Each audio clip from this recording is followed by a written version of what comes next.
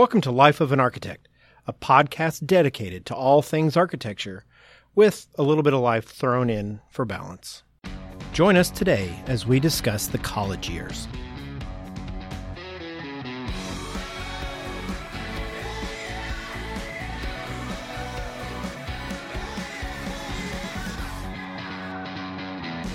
This is the Life of an Architect podcast, and I'm one of your hosts, Bob Borson.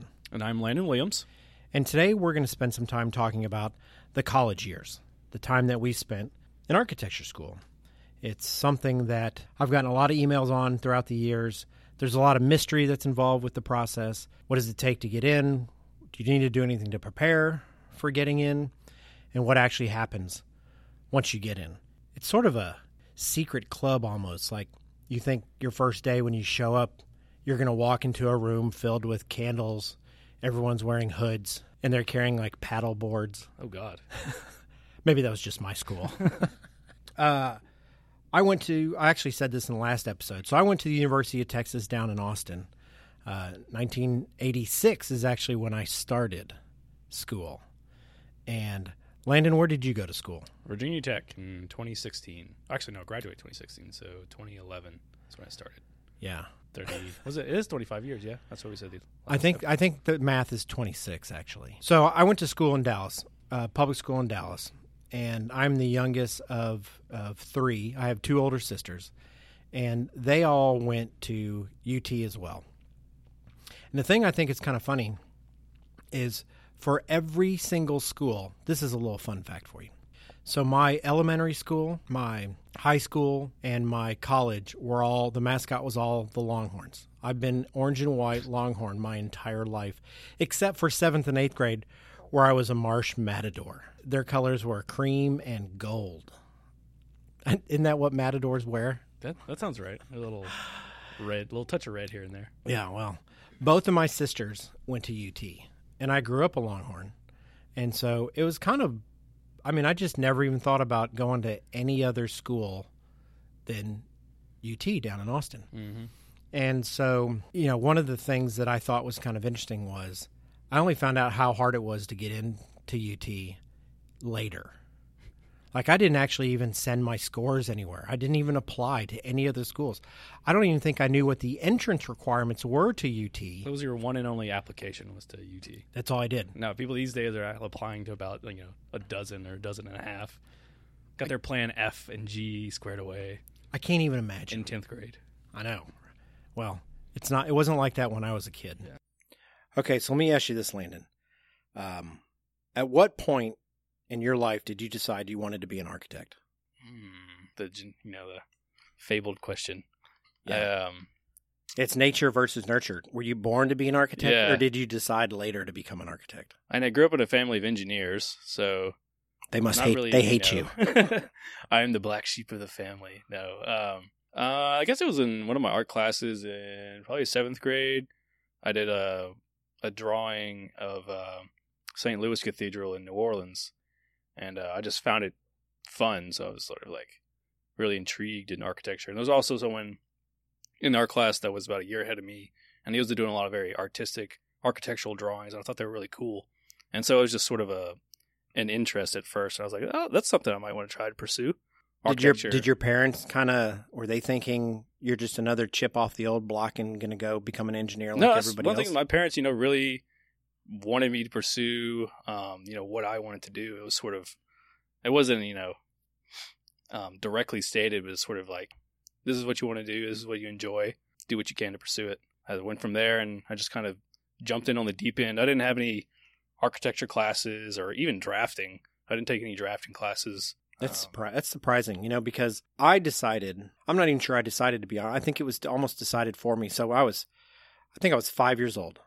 But it was Christmas. I think I was around 5 years old. And my dad, who is also an engineer, for Christmas bought me a drafting board, which was basically just like a 30-inch by 48-inch piece of really nice wood. It was really smooth, and it was really nice. A T-square and a orange triangle. Yeah. And I didn't know what any of those things were, but I remember opening up the wrap. Maybe it wasn't even wrap. Maybe it's just leaning against the wall. In another room, my dad dragged it out. And I remember seeing it and running my hands over this amazing piece of wood, and I thought, I'm going to make a boat out of this piece of wood. Yeah, my plan was I was going to cut this piece of wood up and make a boat. Yeah. Which I never made a boat before in my life. To this day, I've never made a boat. Yeah. So I'm not sure why, as a 5-year-old, when I saw a piece of wood, my first inclination was to cut it up and make a boat. Yeah. So I declared this proudly, and my dad's like, "Well, no, that's not what this is." Slow down. And so he goes, "This is a drawing board. And this is, I can't remember if he said this is what architects use or whatever, but I had this thing, and all of a sudden it was, oh, this is what I do. This is like, it almost defined me. This is how this goes. But I didn't do anything with it. I mean, I sketched poorly, not very good. I wish I had them. I used to do these doodles when I was younger of like these snowball fights. Oh yeah, right. So instead of of cartoon characters like throwing stuff at each other. Yeah, but it'd be like one like 8.5 by 11 piece of paper. Everyone else is taking notes on what a noun is and what a verb is and all that kind of stuff. And I'm drawing this massive snowball fight scene where there was like trails behind the snowballs. Oh yeah. So there'd be like a guy who just got hit in the face with a snowball, but you would see the path that the snowball took, from the person that threw it. Sounds like a Calvin and Hobbes little That's all I did. There. And then when I got tired of that, I drew plane fight. But instead of snowballs with their trails, it was planes with their smoke trails. It was the same thing. I just swapped Natural out. transition there. That's right. I just transitioned from snowballs to something more destructive. But when I got to high school, I took a couple years of drafting. Mm. I didn't take any art.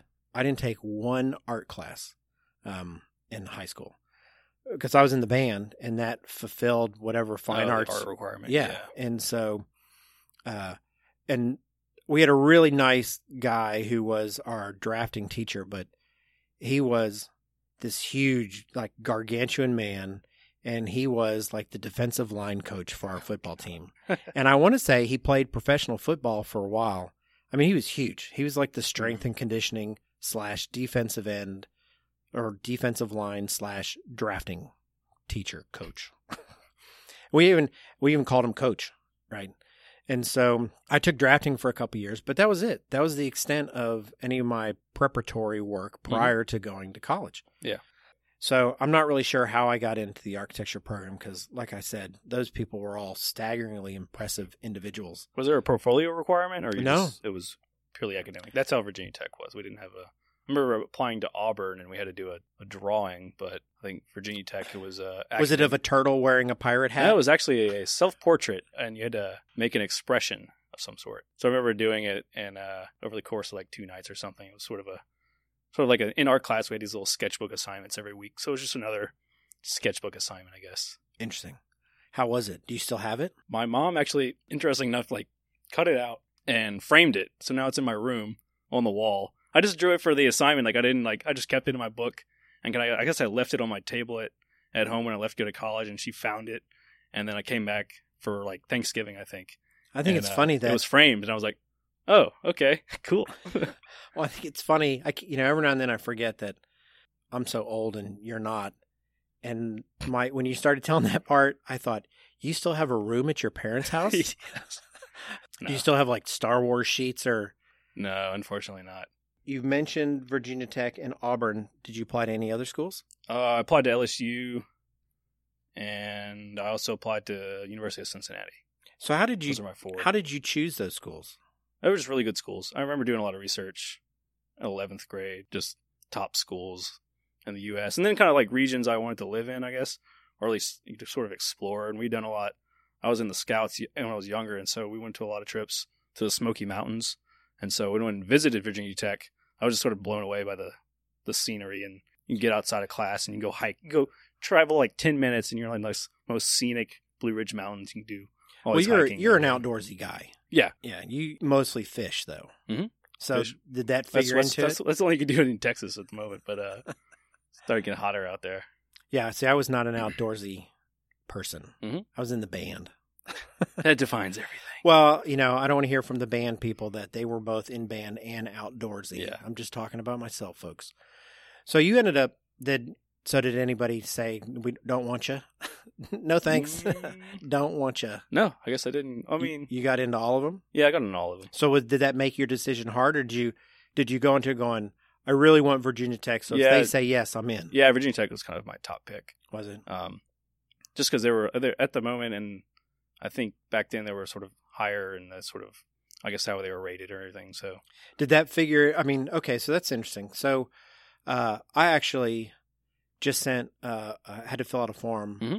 I think you know this. So I just got asked to be on the University of Texas School of Architecture Advisory Council. Oh yeah. Which I don't know. I think it's a pretty big deal. I think so. I feel pretty proud of it actually, because when I got out of college, I would not have ever thought that university would want want you to come back. Yeah, why would they want me to come back? Finally, we got rid of that Bob Borson that guy. Oh my gosh! And so, but that was one of the. I mentioned that, and I had to answer a bunch of questions. Yeah. And one of the things that I was talking about in the answers that I had put together was how students, when they're considering the schools that they're going to go to, mm-hmm. how does the rankings fall into that consideration? So was that part of your decision process? Did you look and you knew where everybody was ranked? I mean, I didn't really know. I had no other friends or family who could sort of give me advice on things outside, other university outside of Louisiana. And so I just kind of went to the most objective kind of thing to figure out, where does everyone stack up? Because there's hundreds and hundreds of universities. So I wasn't really well versed in the nation's rankings at architecture or what schools are better. So you didn't go pull out a list of the rankings and then go, all right, I'll start with this and work backwards. You kind of you picked geographically where you might want to be, and then started to explore good schools in those areas. Mm-hmm.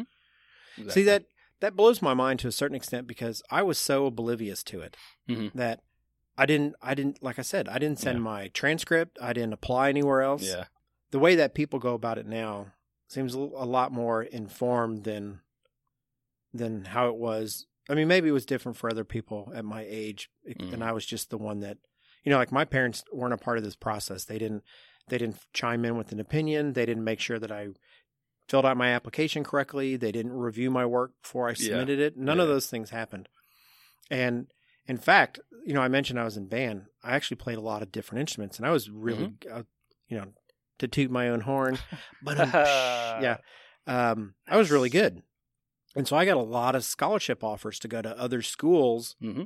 and I didn't even tell my parents about them, because I was like, well, I don't want to go to I don't want to go to that school. So I would just, I look back on it now and I think, like Rice, really good school. Mm-hmm. They wanted me to come be in the band. Oh, really? And I just was like, I don't want to do that.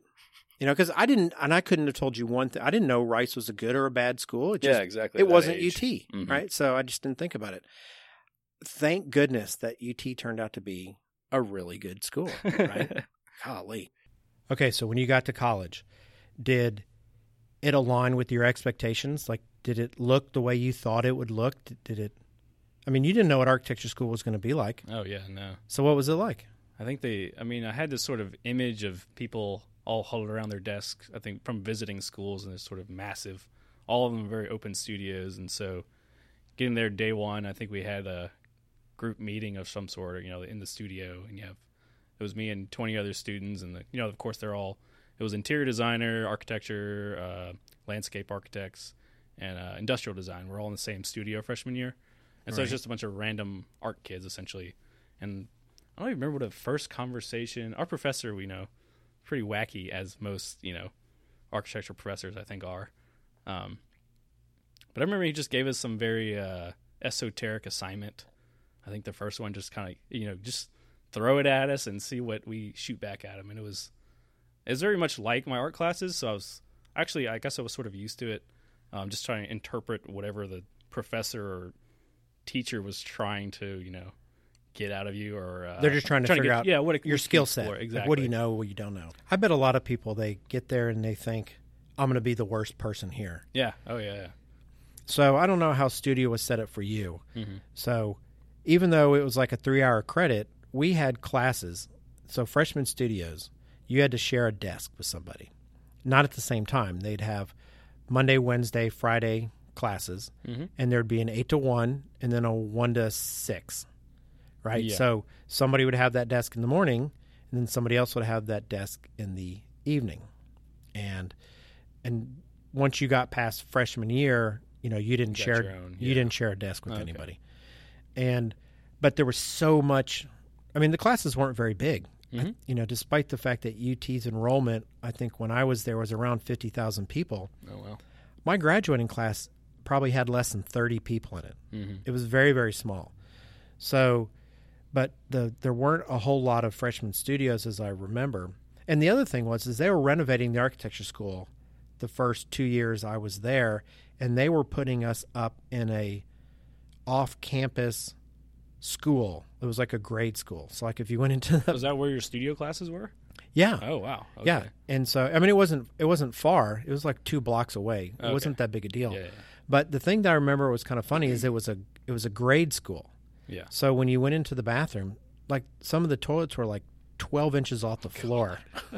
they were made for like little children. Plummet. Yeah, it was. And but now that I think about it, I don't remember ever using the bathroom. I'm sure I did. First 2 years, never used the bathroom. Just not up at studio. Maybe I'm that guy, right? So my expectations for what studio was going to be versus what it really was were it went from not existent to jumping in the deep end. And the expectations were you're there all the time, you work all the time.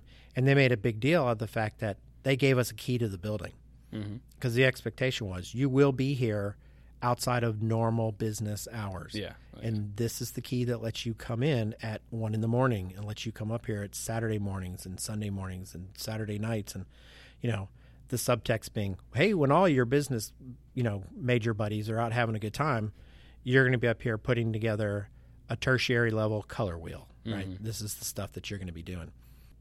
Did you have like a huge workload? I would say it probably didn't ramp up until I don't know if it was just per professor, but my first year was pretty laid back, or I feel like it was very similar to the art classes I had taken pretty quickly. So I wasn't like relearning, like I didn't come in without any art, classes whatsoever. Like I knew what color theory and form and composition, I knew how to draw perspectives and all this kind of thing. Did other people in the class know that? No, I don't think so. There were a couple of people, I'd say maybe a quarter of the class had, definitely taken art classes before. Then the others has sort of, dabbled, I guess. But then we're still kind of exploring, mediums and ways to, Was there architecture involved, or was it all like form, space, absolutely color? Zero architecture was involved our first year. Did you use computers or any kind of? I only used. Luckily, I mean that was sort of.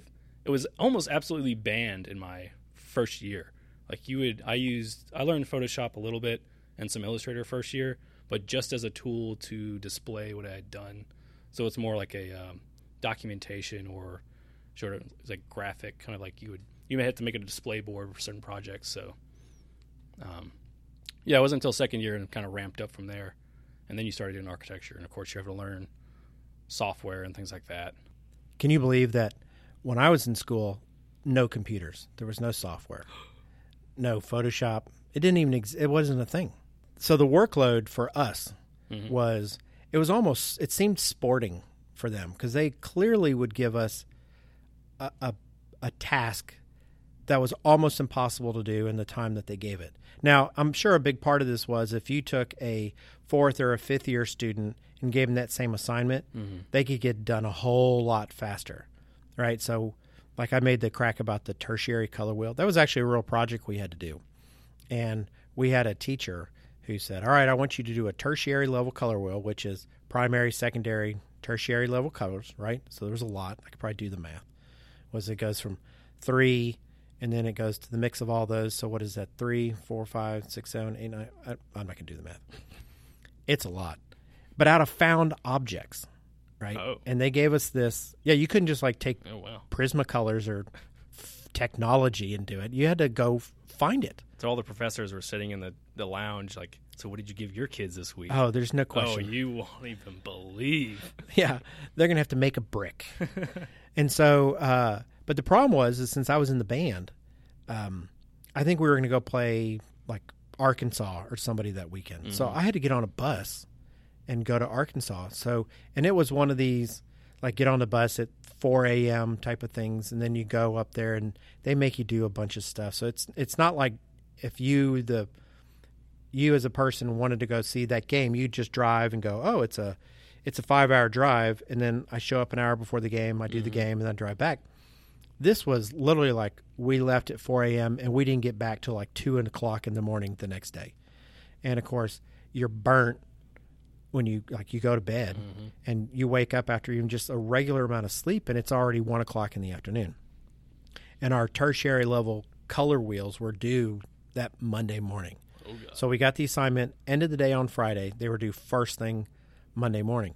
And so most people had all Saturday and Sunday to put it together, and I really had like Sunday afternoon to do it.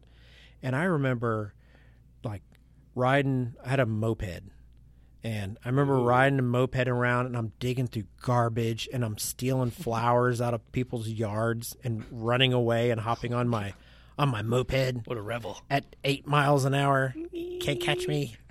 To build this, and everyone's slapping their color wheels together at the last minute, and we pinned them up, and the teacher came in and just killed everybody because there's like glue dripping down the board, and like the rose petals that you put on there are sliding out of the little pie wedge shape where they live, you know.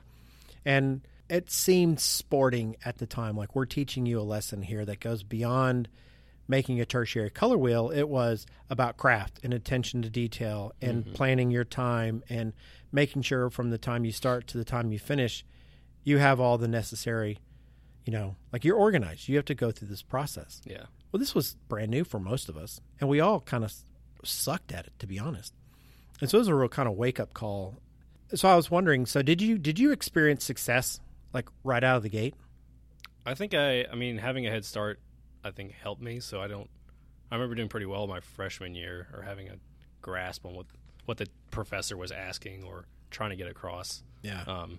So I did all right my freshman year at least. And then when they ramped it up into architecture second year, I was in the same boat with everyone else, still learning what all that kind of things were. Well, you know, it's interesting. So one of the things that the blog affords me is this kind of snapshot into the lives of people at all age brackets and demographics and geographic locations. And one of the things that I think that resonates with a lot of them is when I got down to school my freshman year, I did not do well because, well, there's lots of, one, the short version is I was pretty immature. I mean, I'm immature now, but can you imagine, at least now I have some controls, devices in place. Yeah. So this is the first time I had left my family. Essentially, I'm on my own. I mean, I had two sisters down there, but I never saw them. And I was free to, you know, go to bed when I want, get up when I want. Nobody was there telling me what to do or not do. I don't think that I was working as hard as I needed to. And I had this kind of moment where, you know, go back to 5-year-old little Bobby B looking at this piece of wood he was going to cut up into a boat, thinking, I'm going to be an architect, right? My whole life. And then I get to architect school and I'm terrible. Yeah. I mean, and I thought, oh my gosh, what am I going to do with myself? I'd really wrapped up my identity as a human being up to this point as this is the road I am on. And then to discover that you might not be very good at this was sobering. And it's not really the sort of life crisis that an 18-year-old should have to deal with. I mean, they do, but you know, I wasn't equipped on so many levels to deal with that. So we had to read this Italo Calvino book, the Invisible Cities book. Did you ever read that book? Oh, we did not, no. Well, we ended up having to read it, and our task was to every week we had to write a postcard. We had to read a chapter and design a postcard and mail it to our TA, and he had to receive it by that next week, right? I'm like, some people are like, okay, how do you mail something? What is this mailing? You mean email? I think you forgot the E. You forgot the E on the front of it. Yeah, so you had to like take an index card and draw a picture of something on the front of it. Yeah. And then write a wish you were here kind of message on the back of it and mail it to the TA. And we had done a couple of them, and we come into class one day and the professors are they're on a tear, and they go, we want everybody in this room in 5 minutes. And so they get all the people in the afternoon studios, and they go into this one room, and there's like 5 or 6 of these postcards pinned up to the wall, and one of them's mine. Oh, God. and they go on to, they didn't say this is Borson's and this is Miller's and this one's, Smith's or whatever, but they point them out and said, these all are terrible. If you don't figure out your place and put more effort and work and, just really, it was incredibly sobering. Yeah. And public humiliation. Yeah. Sort of. Well, the thing was, it was publicly humiliating, but it wasn't, nobody knew it was mine. Yeah. Right. Because you would draw these things and you mailed them to your TA and they never saw the light of day. And none of my classmates knew that those were mine. And knew that one of them was mine. Just like I don't know who the other 4 people were that just got shamed. But internally we all knew. And they made a point to say these ones are particularly bad, but they're all terrible. Like you're all underwhelming us right now. And it was one of those sobering moments where I thought, I'm not very good. Maybe I shouldn't be here. Everyone's so much more talented than I am that it actually forced me to go, maybe I need to consider doing something else. And so my sophomore year, I didn't take architecture studios. Yeah. I still took all the classes that were part of the curriculum, but I didn't take studio. And unfortunately, the lesson I learned was I had even more fun my sophomore year because I had less demands on my time. Yeah. Well, what brought you back? My sister, Yeah. my middle sister, she came to me once and she goes, Mom and Dad are going to pull you out of college if you don't get your act together. And in my world, getting my act together was you can't be making these C's. Like you don't go to college and get C's, right? You go to college and you get A's. That's who we are. That's the Borson way. And now both my sister and my dad, when I brought that story up years later, they both said, no, that totally never happened. I was like, that absolutely happened because I almost soiled my pants at the idea that I'm going to have to go work at the movie theater the rest of my life. It wasn't as life-altering to them, I guess. They were sort of like, we need to get this Bob back in shape. Now, I wouldn't be surprised to learn that my sister made that up because she was taking it upon herself to right what she thought was a wrong. Because she's told me in the past that she thought that I had the most gifts to work with and I was the least focused individual in the family. Yeah. Like you need to do more with the tools you've been given. Yeah. And she was kind of mature in that way, far before any of the rest of us were. And in my third year in school, back in studio, and I did really well. And that kind of competitive fire, that fear of failure, that performance anxiety that to this day I still have, kind of finally kicked in. It seems like I got all that. Maybe I just grew up. Maybe that's part of it was. If you were a third year, were you with like second year studio? Yeah. So like all the friends that I have now that I keep in touch with, they're all the ones they're all 1 year younger than I am. Oh yeah. Okay. In calendar years. They're all more mature than I am now. But, so the people that were in my 1986 class, they're all the ones that are my age. I don't really talk to any of them. I talk to a couple, but most of them are and the thing is we were talking about, so credit hours, right? So I was in school for 6 years, and part of it was because I traveled abroad for a semester and a half. It was like a summer and a fall semester. Yeah. But my degree, I have a professional degree. It's a 5-year degree. That's 161 hours to get. And I graduated with 206 hours, I think, in 6 years. And that, I look back at my friends that they're all doing well. I've associated and surrounded myself with some quality people throughout my life. But the guys that were getting business degrees, they're done in 4 years, and they got 120 hours, and half of them come in with 20 or 30 hours worth of credits already because of AP placement tests. I guess that's the AP test. Oh yeah. So they've already got a certain number of credit hours out of the way. So they seem to be always goofing off, right? And I kind of ran around and goofed off with them in the beginning, and it wasn't until I realized, it doesn't work that way in architecture school. Yeah, yeah. A lot of my friends in school were, especially because I was in the honors college the first 2 years, they were all engineers, and so we weed as many people out as possible in Virginia Tech's first 2 years, I think, in engineering, and so they were under the same sort of stress I think I was, and just sort of working all the time. So I feel like I need to be in that same environment, sort of like very competitive. Yeah. Which I think but it's actually probably helped me a lot. Well, I wonder. So there are schools out there, and they seem to have, they kind of fall into two really, okay, let's pretend there's one tree and it just has two big branches. There's those schools that make it incredibly hard just to get in, and so everybody who's there can do the work. They're all type A super personalities. Doing the work is not the problem. Or rather, the ability to do the work is not the problem. It's already there, yeah. Their challenge is the maturity process to actually doing the work, right? And then there are schools that kind of say, give us your weary. We'll take anybody, and then they just pulverize you to weed out the people that don't have what it takes or don't have the focus or don't have the desire or whatever variable you want to throw into that soup. Yeah. As far as how do we thin it down from we'll take our freshman class is 400, but our graduating class is 200. How do you get rid of those 200? Yeah, and I think that might be the difference, at least at Virginia Tech. I'm assuming, I mean, they're known for engineering, so they take as many as possible, and then that's what they do is just sort of weed them out from the beginning. And if you applied, but then you figured out it's not actually for you or it's just way too difficult, you leave within the first year, and they're going to make sure you know how hard it's going to be, and then weed you out. Virginia Tech, I mean, architecture program, they limit it to I think it was 100 or 110. And so if you don't get in immediately, you're either going to fight your way through summer studios to get in. And so once you're in, you're sort of it's so much work to get in initially. You sort of have to continue it. One of the things that I think about every now and then, probably more so than other people because I get emails from folks asking me, hey, I'm going to be an architect. I want to be an architect. I'm in school. What kind of classes should I be taking? And which is something that never dawned on me, not only to ask, because I would have had to written a letter and put a stamp on it.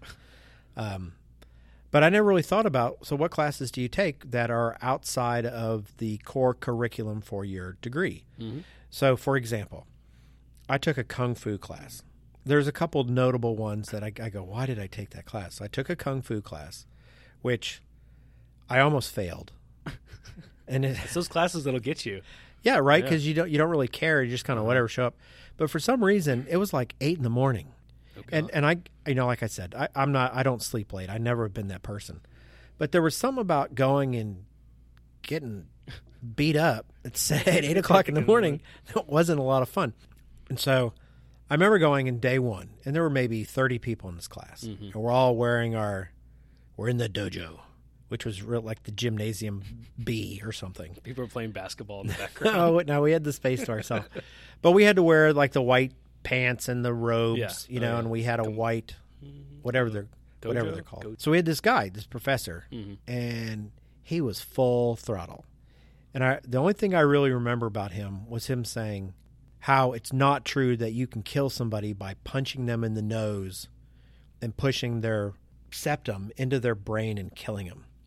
He goes, you have to break their nose first, and then you can push it up into their brain. And I was like, what level class did I sign up for? Was that on the second test? It was day one. Oh, God. This was day one. And I remember thinking, this was probably a terrible decision on my part. Because I'm sure when I signed up for the class, I thought, hey, learning Kung Fu would be cool. I'm thinking I'm going to be doing jump kicks and flips and, whatever at parties. I'm not really sure what I thought I was going to be doing with this skill set. So when we come back on the next time for class meets, that guy's not there anymore. And they never really explained why he wasn't there. I think somebody complained because he was so in your face. Yeah. Right. And the guy who took his place, I'm not kidding you, his name was Dr. Dashik Kim. Okay. And I think he was 2,000 years old. Oh, okay. Wow. He was an ancient Kung Fu master. A living artifact. I don't think he floated an inch above the floor everywhere he went. Yeah. And he said, hey, I'm a 5,000th level black belt in all these different kinds of things. And I'm going to be your professor now. And normally I don't teach. I write a lot of books.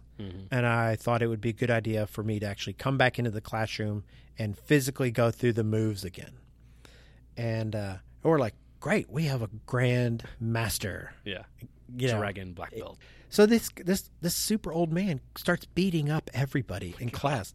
And I don't think, because of the white jackets and pants, I'm not so sure that he was clear on the gender of the individuals in the class. Yeah. Because he dropped a lot of women by punching them in the chest, hard. Yeah. And, so you're getting up for class. You're thinking, I'm going to get kicked in the face by this 5,000-year-old man. That'll wake you up better than coffee. It was not a good class. And I remember, so I was not good about going to class. Yeah. And I show up one day, and it turns out it's like a test day. And I'm like, oh, gosh, there's tests in this class? I thought it was just, you break a sweat and you get an A. Yeah. And so the way they had the test set up was this long mat. You started at one end, and one guy attacked, and the other guy defended, and you worked your way down the mat, and then you reversed roles. Then the other guy attacked, and the other guy defended. Well, I didn't know what I was doing, so the guy starts attacking me, and I'm literally just waving my arms around. Like, I'm not hitting any of the poses. You would think that bees are trying to sting me with my defense techniques. And so after the class, the professor basically comes over, and, the whole time this is going on, the guy who's attacking me is just looking at me like, you better not screw up me getting a decent grade in this class, because you don't know what you're doing. I felt bad for about a second. I was more worried about getting punched in the face. So after the class, the professor came over and he goes, you're not going to pass this class because you don't know what you're doing. And I turned on Bob mode, and I said, oh, come on, that's not fair. That's Bob mode. It's not fair that you should fail me because I didn't come to class and don't know what I'm doing. And so I was like, surely there can be some extra work I can put in to recover, because woe is me, or whatever. Yeah. And he goes, okay, well, here's my last book, and he goes, I want you to read my book and write a 1-page summary of every chapter. Right? And I'm not a particularly gifted writer, but I thought, okay, this is what I got to do. This is what I got to do. Yeah. Right? I'm the one that decided not to come to class, and I have no problems with the idea that you got to pay the piper. Yeah. So I take this book back to my room or my apartment where I was living at the time, and I start looking at it, and it's like chapter 1, kicking. Chapter 2, punching. I was like, how do you summarize a chapter on kicking? Right? He waxed philosophically. It was about so hard. It was probably one of the hardest things I had to do in 6 years of college. Yeah. Right? Was write one, and it was like 26 chapter. And chapter 8 was punching harder, And so I wrote these papers, and I went in and I gave it to him, and he kind of, flipped through it in literally maybe 2 seconds. And he goes, all right, thanks. And then in front of me, threw it in the trash. Wow. And that was it. It was just punishment. Damn. And that's hardcore, right? Well, you never forget it now. I learned a lesson. But the point of all that was I should not have burned one of my electives taking a kung fu class.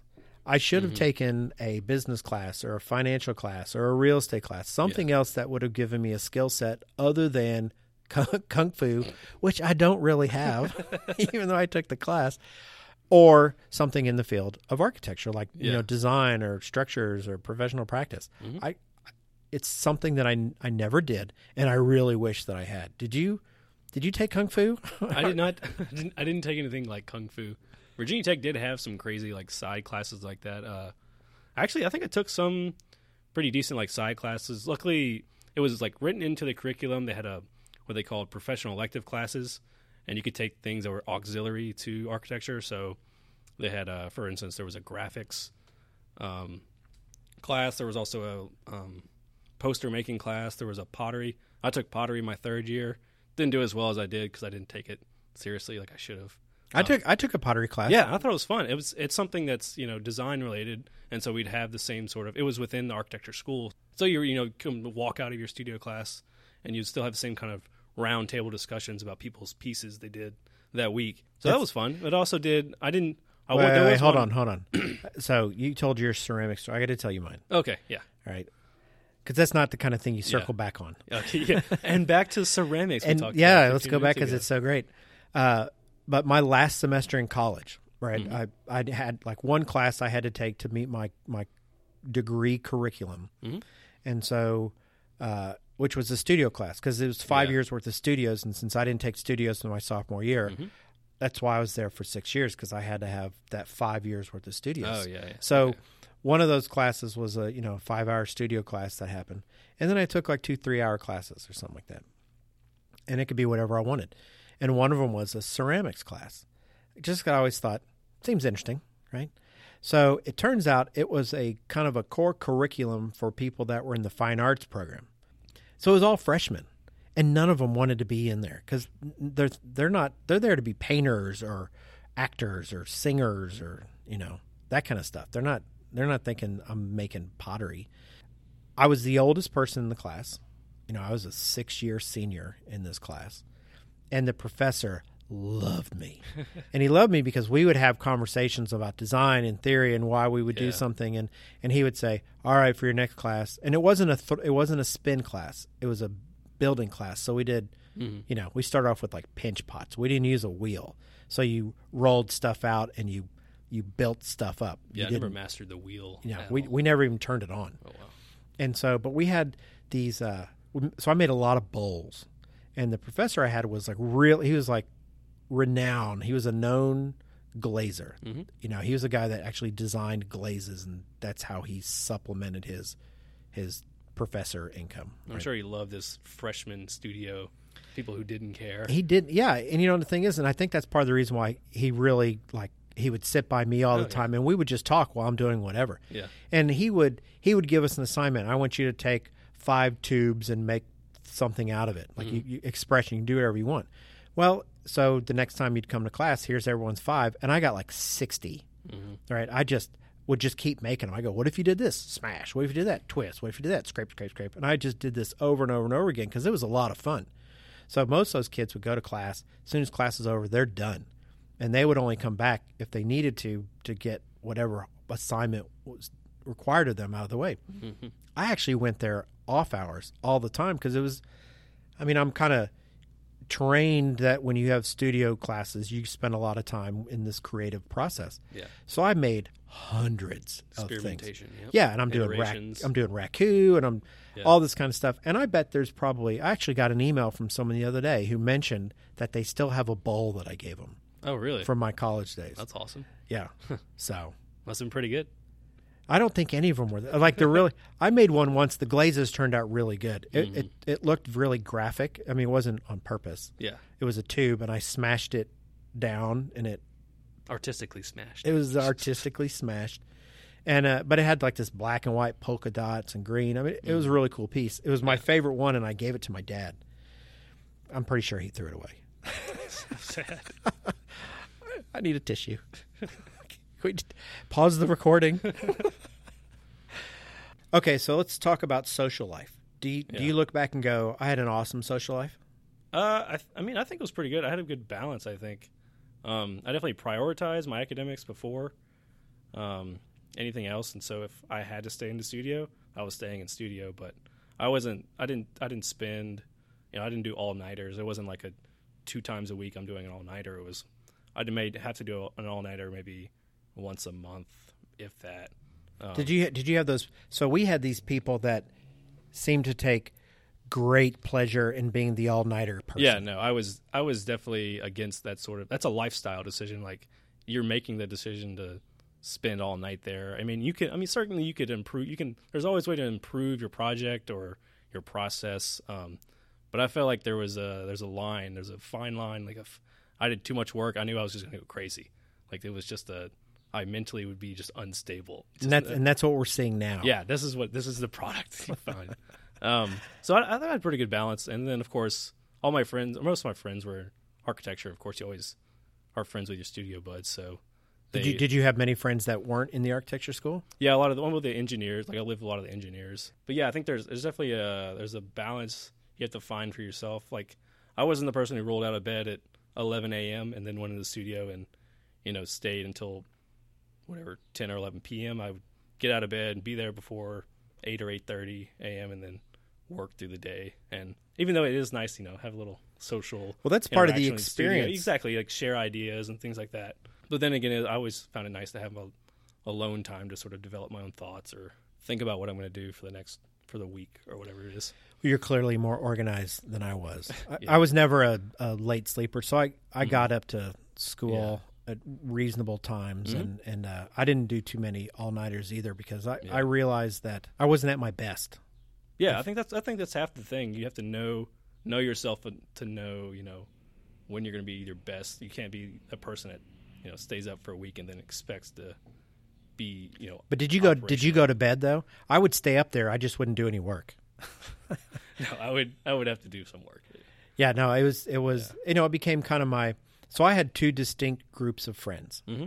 I had my architecture school friends, and then I had this small group of friends, which were really people I knew from high school. Okay, yeah, so I didn't even have that. Yeah, which the interesting thing is these are all people that I knew from high school, mm-hmm. but we didn't really hang out that much, again, because of band. Oh, yeah. We didn't really hang out that much in high school. Mm-hmm. But I was that guy. I wasn't in any cliques because I was in band. Band was my clique by default. It defines you. So those two groups never commingled. Yeah.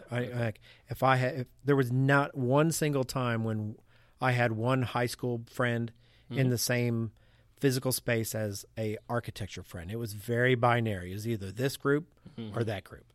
And there was a time when this was kind of a sobering moment. It actually used to hurt my feelings because my high school friends, they'd go do stuff and they wouldn't tell me about it. Mm. And I felt like they didn't like me, Mm-hmm. And so I talked to one of my friends about it and I said, why don't you ever tell me what you're doing? Mm-hmm. Right. But he goes, we asked you to go do stuff with us for years and Yeah. you always said no, that you had to go to studio or that you were busy. Mm-hmm. And we all learned that you'll let us know when you can go do something. And when that happens, we tell you what we're doing. Right. And I was kind of like, okay, that makes sense. Right.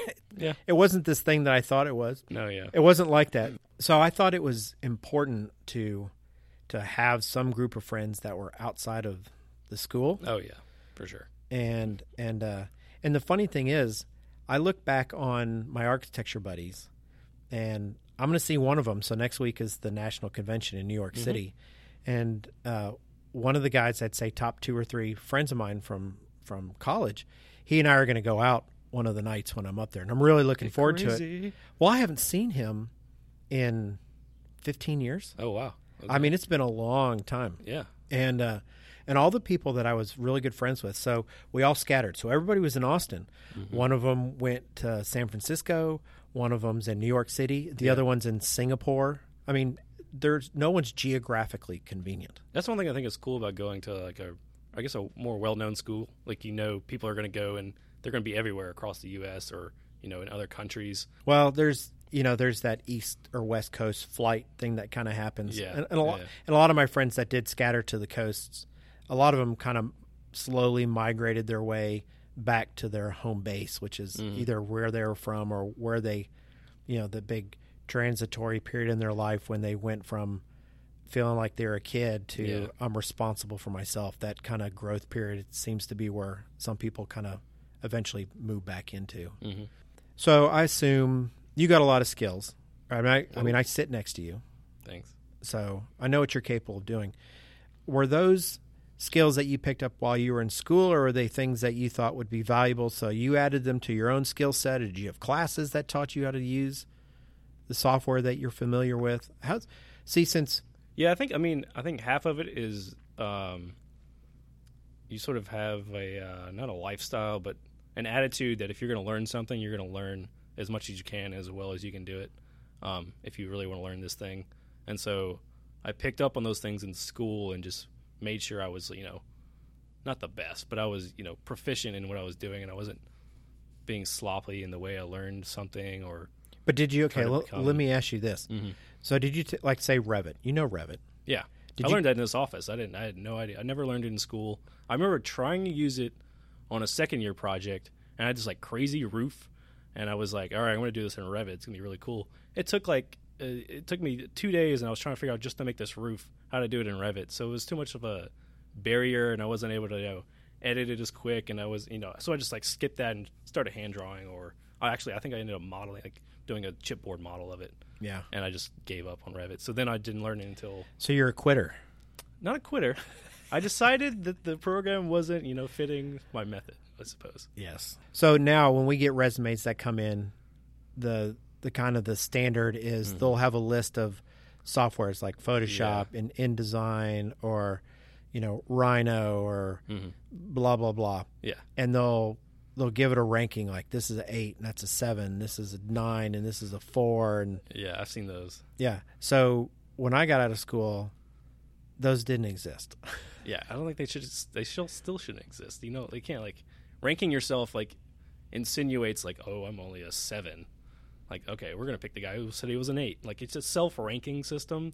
You could should really make just put yourself a anything. 10. Yeah, I mean, 10. but that's 10. the thing though. They bring it down a little bit just to make it feel believable. But like, what's the relative scale here? Was there a test you took and it told you were an 8, and you're going to Gryffindor?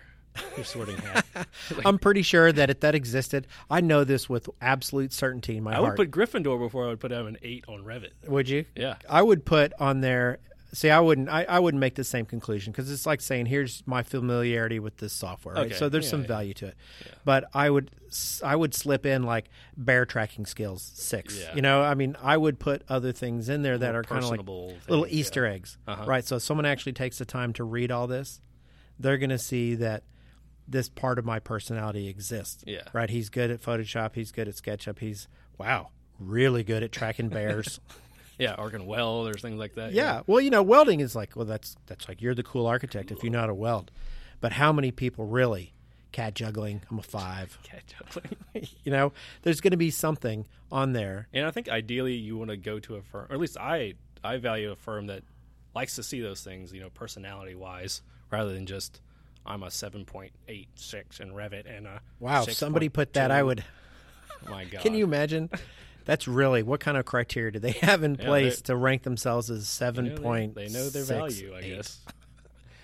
Do you feel your education prepared you adequately to contribute day one when you walked in the door? Yes, I think so. You think so? I mean, half of it coming to a new office is just learning. You know, it's an new office environments. Right. Learning How do those we kinds of do things. it? But in terms of knowledge on, well, actually, I mean, I guess I really didn't know how to like lay out sheets or, you know, construction document wise. I didn't know, obviously, like contracts and the way a contractor relates to an architect. I don't think I was as versed in that. Even Your professional practice. yeah, I took a kinda- professional practice class, but it was a little more like, what can an architect do? Different kind of participate, you know, not necessarily just as a plain vanilla architect, but I think in the broader strokes, I was more prepared. I think I had enough technical knowledge. Obviously, you get a professional degree, you should have some technical knowledge, I guess, and then of course the more artistry to it, I suppose. Okay, I'm going to call that a wrap on the college years. Thanks for being with us for episode 0002. If you like this episode, and I'm going to say that even if you didn't, please be sure to head over to iTunes and subscribe to the podcast so you get fresh new episodes automatically downloaded to your podcast player of choice. It's free, and all you have to do is hit subscribe button on your podcast listening app. Hopefully while you're there, it'd be nice of you to leave us a rating as well.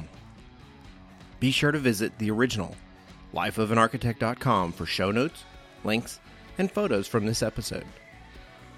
Be sure to stick around until the very end, and we'll reward you with some outro tape that is definitely not worth your time, but they made me laugh, so I stuck them in at the end. Thanks so much for tuning in. I'm already looking forward to our next time together. Cheers.